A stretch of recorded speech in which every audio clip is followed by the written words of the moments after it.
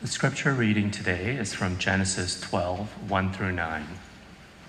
The Lord said to Abram, "Go from your country to your people and your father's household to the land I will show you. I will make you into a great nation, and I will bless you. I will make your name great, and you will be a blessing. I will bless those who bless you, and whoever curses you, I will curse.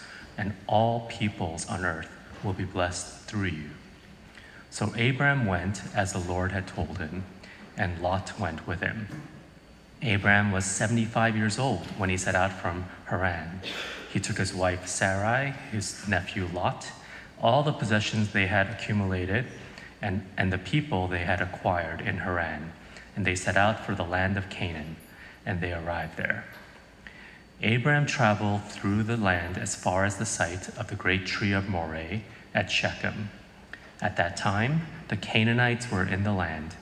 The Lord appeared to Abram and said, "To your offspring I will give this land."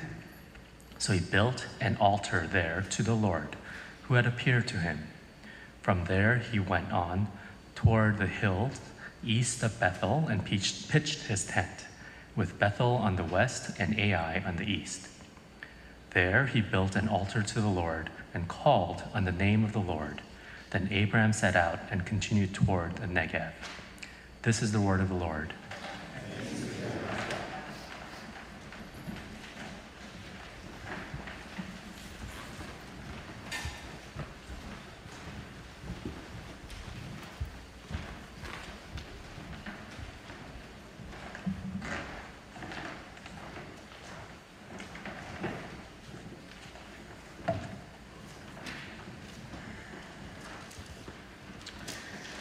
Good morning.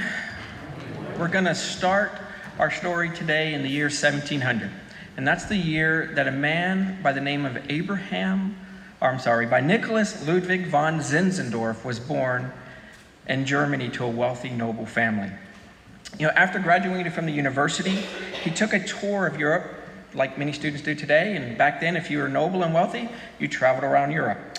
And while on this tour, he was visiting different European countries and European cities, and he stopped off in the town of Düsseldorf, Germany, to visit a museum there.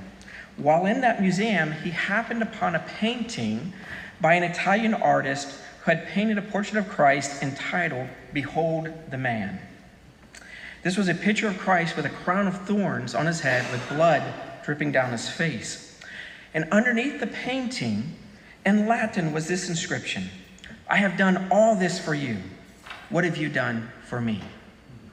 From that moment on, Zinzendorf's whole life changed. He later said to himself that I had loved Christ for a long time, but I have never actually done anything for him. From now on, I will do whatever he calls me to do. While in that museum, Zinzendorf had a life-changing encounter with the living God. And in a similar way, Abram in Genesis 12 has a life-changing encounter with the God of heaven and earth that changes his entire trajectory of where he's going. But before we jump into this text, I want to give 2 quick points of clarity, just to help you understand why I'm doing what I'm doing. But first, I'm going to be referring to Abram as Abraham. We read this text in Genesis 12. Probably nobody thinks of Abraham as Abram. So the reason for that is because a few chapters later, God comes to Abraham, makes a covenant with him, and changes his name. Abram means exalted father, but God changes his name to Abraham, which means father of many or father of nations. All right. Again, that change of name points back. This is chapter 17, so it points back to chapter 12, to the promises that we just read in Genesis 12. And then secondly, that's what I want you to see. So in Genesis 12, there are, depending on how you break it up, there are 4 or 5 I will promises that are made to Abraham. And he's promised land, he's promised posterity, he's promised greatness, and he's promised blessing. And these promises were first thought to be fulfilled in the nation of Israel. But we know from the New Testament that these promises were ultimately and finally fulfilled by Jesus Christ. Now, these promises are fantastic, and I would love to at some time take a tour of how these promises unfold throughout Scripture, because it's like a river, and you can find it throughout the entire Old Testament coming into the New Testament. But that's not my purpose today. It's a long way of telling you that's not my purpose today. My purpose today is not to focus on the promises, but rather on 2 points. First, I want to look at the calling of Abraham, and secondly, I want to look at the purpose of the promises. That is, what was the outcome, the outflow of those purposes to Abraham? You know, my NIV Bible, or Genesis 12, starts with this command to Abraham to go. And my NIV Bible, my ESV Bible, doesn't really do this command justice. You know, I like the old King James Version, or translation of this passage. It states, get ye out, or get out, get going, move it. That's the command being given to Abraham in Genesis 12:1. Now, God wants Abraham to get out of the city of Haran and get to Canaan as quickly as possible. We didn't read this, but in chapter 11, God had already called Abraham's family, his father and his extended family, to go from Ur, way over sort of in far parts of Iraq and maybe even Iran, to go from Ur to Canaan. That is modern-day Israel. But for whatever reason, the text doesn't tell us. In chapter 11, they start out for Canaan, but they stop in Haran, which is in modern-day Turkey. Now, it doesn't make any sense why they stopped in Haran, because when you look at the map, Haran's, you have to go to the north, Canaan's to the south. But for some reason, they end up in Haran, and then God comes back to Abraham and says, look, you need to get yourself down here. These are the promises I'm giving you. Get yourself down to Canaan. So finally, Abraham gets this message, and he gathers up his family, he gathers up his possessions, he gathers all of his servants, his wife Sarah, and his nephew Lot, and they head to Canaan. You know, it may not seem like it to us, but I think that this is really an act of radical obedience on the part of Abraham. Look at what God is asking him to give up. He tells Abraham to leave his country, to leave his city, and to leave his extended family. Basically, he is giving up his safety, his security, and his comfort. Put yourself in his place for a moment. Would you give up your security and safety and comfort? How easy would that come to you? It doesn't come easy to me. Would you move away from New York City to a provincial town where nobody knew you and everyone spoke a different language? Would you be willing to do that? Some of you have done that, so I wouldn't call New York City provincial, but, you know, at all. But that's what Abraham was called to do, and that's what he did. And the thing is, my guess is that most of us would struggle with moving anywhere that risks our safety or our security, regardless of the potential benefits we might gain. So why would Abraham take such a big risk and leave just about everything behind? You know, he had a comfortable life. Like I said, he had money, he had success, he had family. And by his standards of his day, he was a very, very wealthy man. Maybe you're thinking that he went because of the promises we just read in Genesis 12. Possibly, right? But the promises are pretty vague in Genesis 12 when we first read them. They haven't been fleshed out yet. They're just, go and do this, here's the promises for you. And don't forget, the text tells us that Abraham was 75 years old and he didn't have any children. And then 3 chapters later, he will complain to God about the fact that he's childless. Because all these promises, if you notice them, they're based on what? They're based on him having children, having descendants. And so Abraham's complaining to God, and God tells him in chapter 15 to look up the stars. So in the night sky, Abraham looks up, and you can imagine with no street lights, nothing else. He looks up, and there are thousands upon thousands of stars in the night sky. And God says to Abraham, so shall your descendants be. And the text goes on to say that Abraham believed in the Lord, and credited it to him as righteousness. Look, the point here is that Abraham left for Canaan without any certainty that the promises would be fulfilled. And we know from Scripture that he never actually saw the fulfillment of these promises in his lifetime. I believe what sends Abraham out of Haran is this encounter with the true God. In verse 1, he encountered the glory and majesty of God in such a way that it moved him out of a place of comfort and security to a place of faith. Scripture is full of examples of people who've encountered God, or who knew God, and who later encounter God in a new way that moves them to do something that they would never have dreamed of doing or thought of doing. Think of Moses in Exodus 3. He met God in the burning bush, and he's overwhelmed by God's glory. He's then sent back by God to the place he had fled in fear for his life to face the greatest king on the earth with a simple promise that God would go with him. And we know the rest of the story. God goes with Moses and leads the people of Israel out of Egypt into the promised land. Or let's take the apostles. After spending 3 years with Jesus, they ran away and hid after the crucifixion. Soon after the resurrection, they are again face to face with Jesus. And Jesus commissioned them in Matthew 28, and he said, "Go therefore and make disciples of all nations." It's interesting to note that the go in Matthew 28 isn't the command. The command in Matthew 28 isn't to go, but the command is to make disciples. In essence, Jesus said, as to the disciples, as you go about your life, be making disciples. Make disciples. So this face-to-face encounter with Jesus called the apostles on a mission to proclaim the fame and name of Jesus to the Roman world, to the entire known world at that time.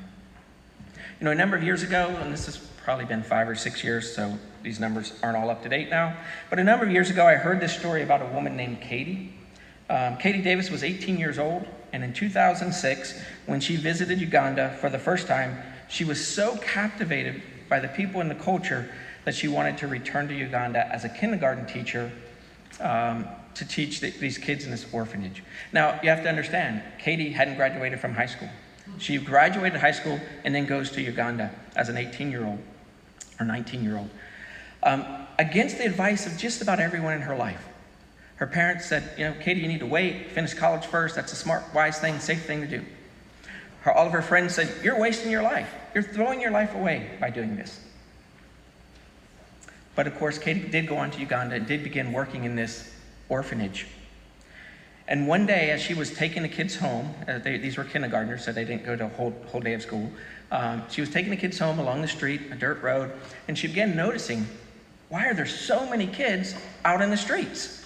Why are there kids here playing in the dirt? There's other kids doing chores like washing their family's dishes.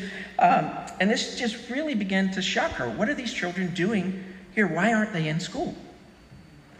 And as she was wondering these things over the years, she began to find out, or after about 6 months, she began to find out that the reason there's so many kids in the street is that in Uganda, you had to pay a fee to go to school, which meant that it was nearly impossible for impoverished families to send their children to school.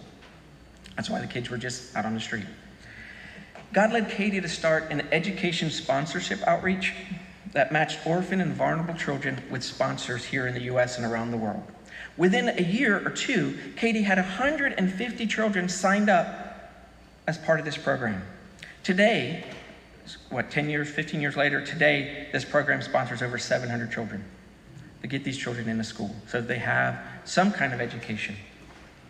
Now, this is what Katie says about herself. People tell me I'm brave. People tell me I'm strong. People tell me good job. Well, here's the truth. I'm not really that brave, and I'm not really that strong, and I'm not really doing anything spectacular. I'm just doing what God called me to do as a follower of Him. Feed His sheep. Take care of His people. If you've encountered the risen Christ like Katie, then the trajectory of your life has already changed. The reason for that is that you have a new calling, a new mission that involves bringing glory to God. Each of us, of course, has a specific calling, right? Some of us are doctors, some of us are finance people, some of us are mechanics, some of us are stay-home moms or dads, and that's our calling, and we use that calling, of course, to bring glory to God. But we all have another calling that I think sometimes as Christians we don't like to hear, and that's a general calling. And that means, when I mean that, is that every Christian has this calling. Regardless of your spiritual gifts, regardless of your gifting in general, every Christian has this calling. And that's to declare the majesty and name of Jesus, to make disciples of the nations. Now, I know some of you out there are probably going, I don't like that. I don't want to hear that. And I've heard this over the years. So if you want to talk to me about it later, you can. Please feel free. But you do have a general calling as a Christian to declare the name of Jesus. in word and in actions. And please hear me here. I don't mean just sharing the gospel with your neighbors. Yes, of course, do that. Be doing that. But the calling on our lives goes beyond just words to acts of service, acts of love, issues of justice, issues of mercy, where we bring the gospel into play in the world that we live in right now that has rejected that. We bring that message of Christ into play in every sphere that he has put us in. And in the spheres that we're not in, we begin to look for ways that we can have an impact, that the gospel message of who Jesus is and what he's done can begin to transform both our culture, our own lives, our own hearts, our own families, and our neighbors.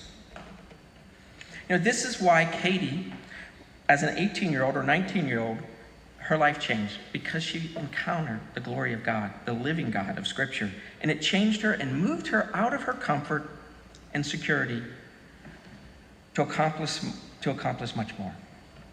Here's the key to these verses. We are not only called and sent out, but more specifically, we're called to be a blessing. We're called to be a blessing.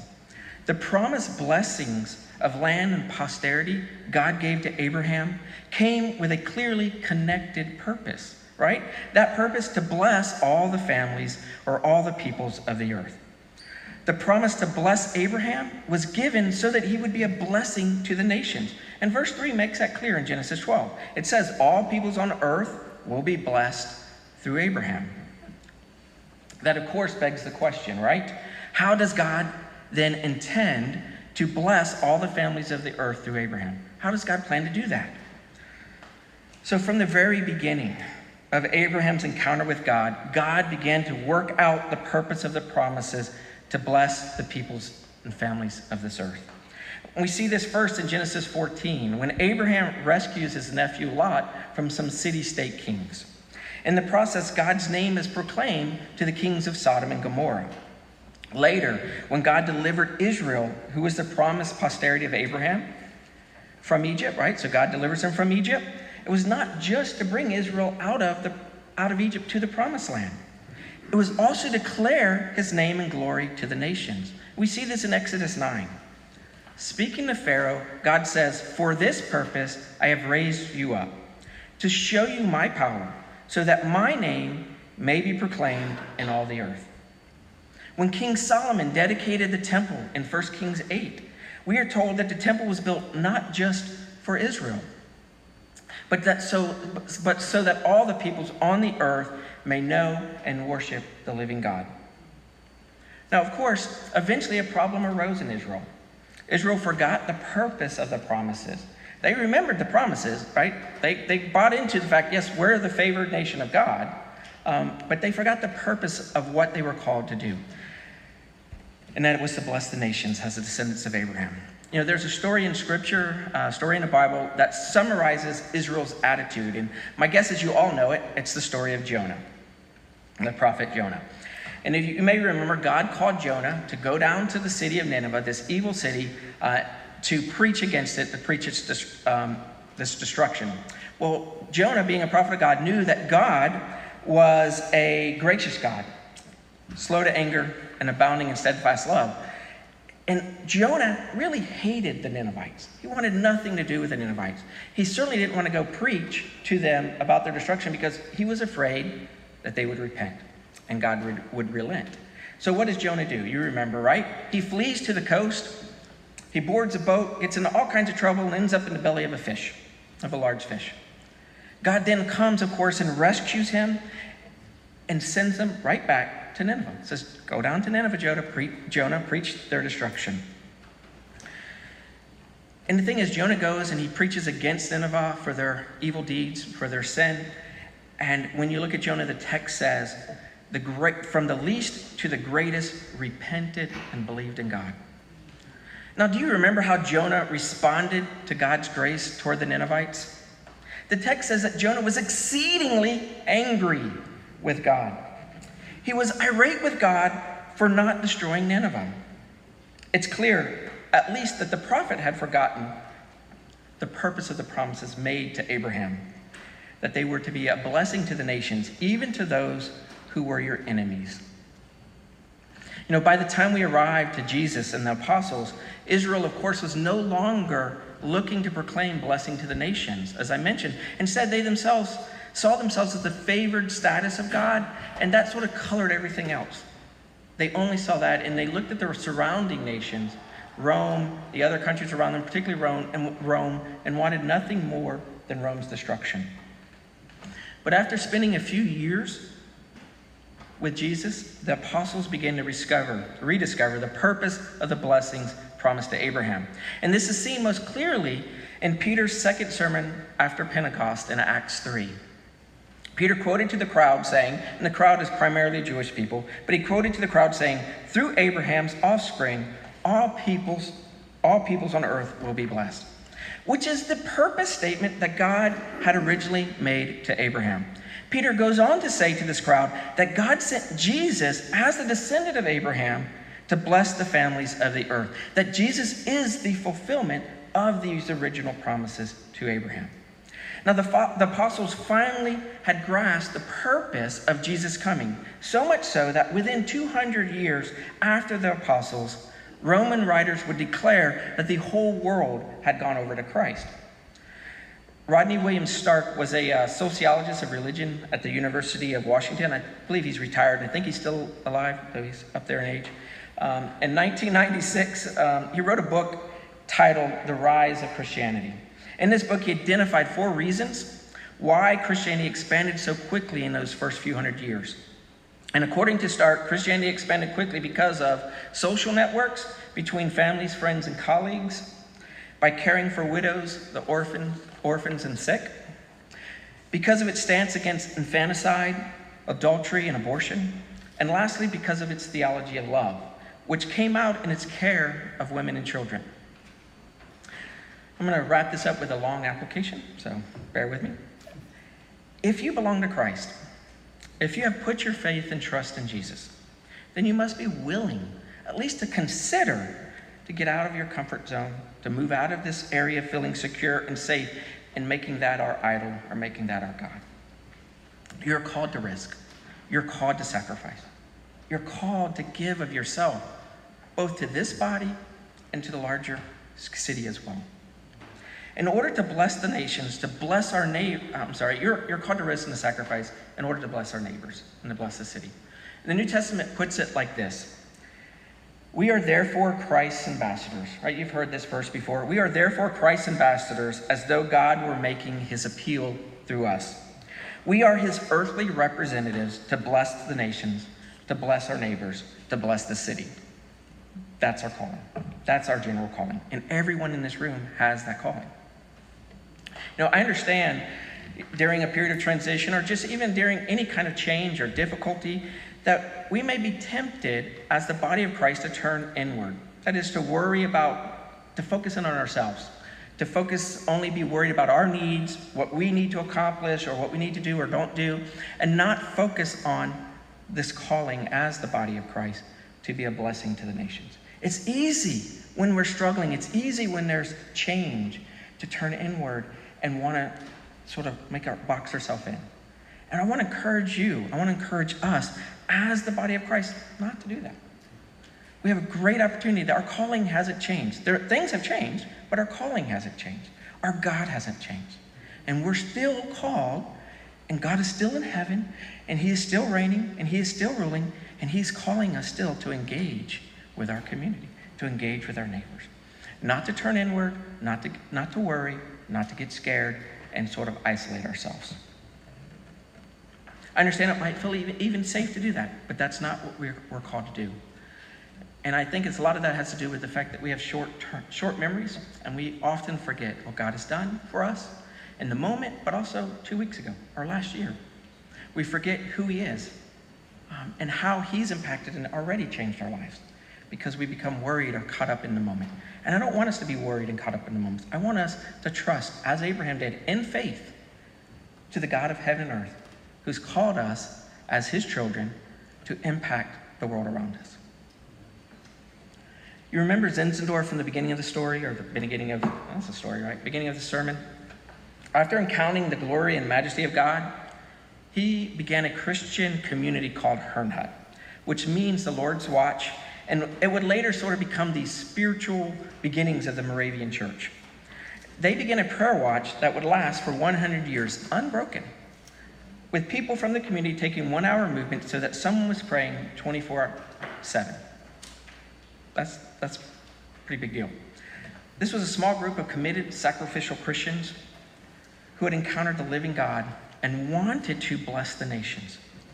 So they began sending missionaries to unreached places around the world. Keep in mind, these were not trained professionals. They were simply men who had a skill and were willing to step out of their comfort, out of their security, to declare the glory and fame of Jesus. Over the course of 65 years, this group sent 300 missionaries to places like Greenland. Never would have thought of going to Greenland, but Greenland, the West Indies, Turkey, and even America, even the United States. They planned and settled the town of Bethlehem in Pennsylvania. They were instrumental in taking the gospel message to American Indians when most only saw the Indians as a nuisance to be dealt with. The first 2 missionaries to go out from this group wanted to go to the West Indies to reach African slaves. These 2 men were willing and desired to be sold into slavery. However, because they were white, it was against the law for them to be sold into slavery, so they went as a craftsman and a carpenter. The story goes that when these first 2 young missionaries boarded the ship in Copenhagen to sail for the West Indies, perhaps never to return, because 20 of the first 29 missionaries to go to St. Croix, St. Lucie died within the first couple of years. These 2 men lifted up their hands on their ship to their friends on the shore and called out, saying, "May the Lamb that was slain receive the reward of his suffering. May the Lamb that was slain receive the reward of his suffering." What is the reward of the suffering Jesus? The blessing of the nations. We are blessed by God to be a blessing to those near and far. Let's pray.